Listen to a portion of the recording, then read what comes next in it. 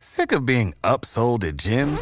My guy, you're currently a base member? For $90 more, I can upgrade you to our Shred membership. For $130 more, you'll be a Swole member. And for just $300 more, you'll reach Sweat Platinum.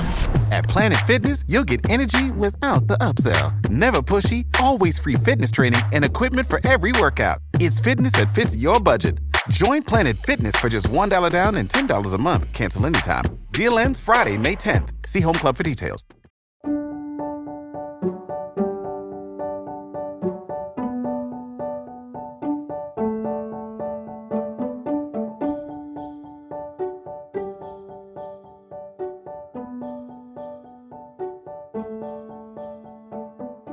Hello everyone, welcome to Revived Devos.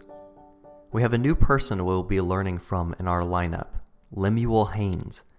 He was a minister who lived in the late 1700s and early 1800s America. If you have not heard the Revived Thoughts episode by him on universal salvation, you can hear his backstory and a sermon preached by him there. Now to start. Hebrews 13:17, for they watch for your souls as those who must give account. Nothing is more evident than that men are prejudiced against the gospel. It is from this source that those who are for the defense of it meet with so much contempt.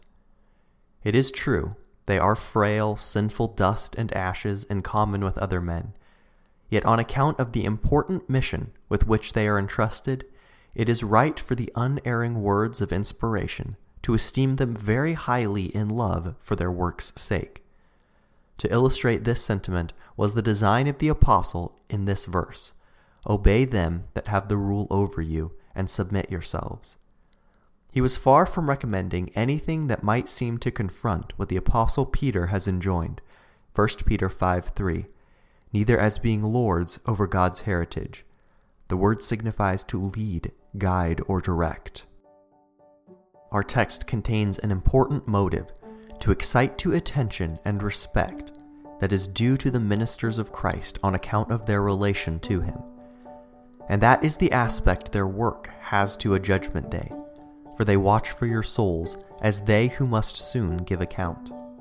They are accountable to their great Lord and Master for every sermon they preach, and most will give an account of the reception they and their work met with among their listeners.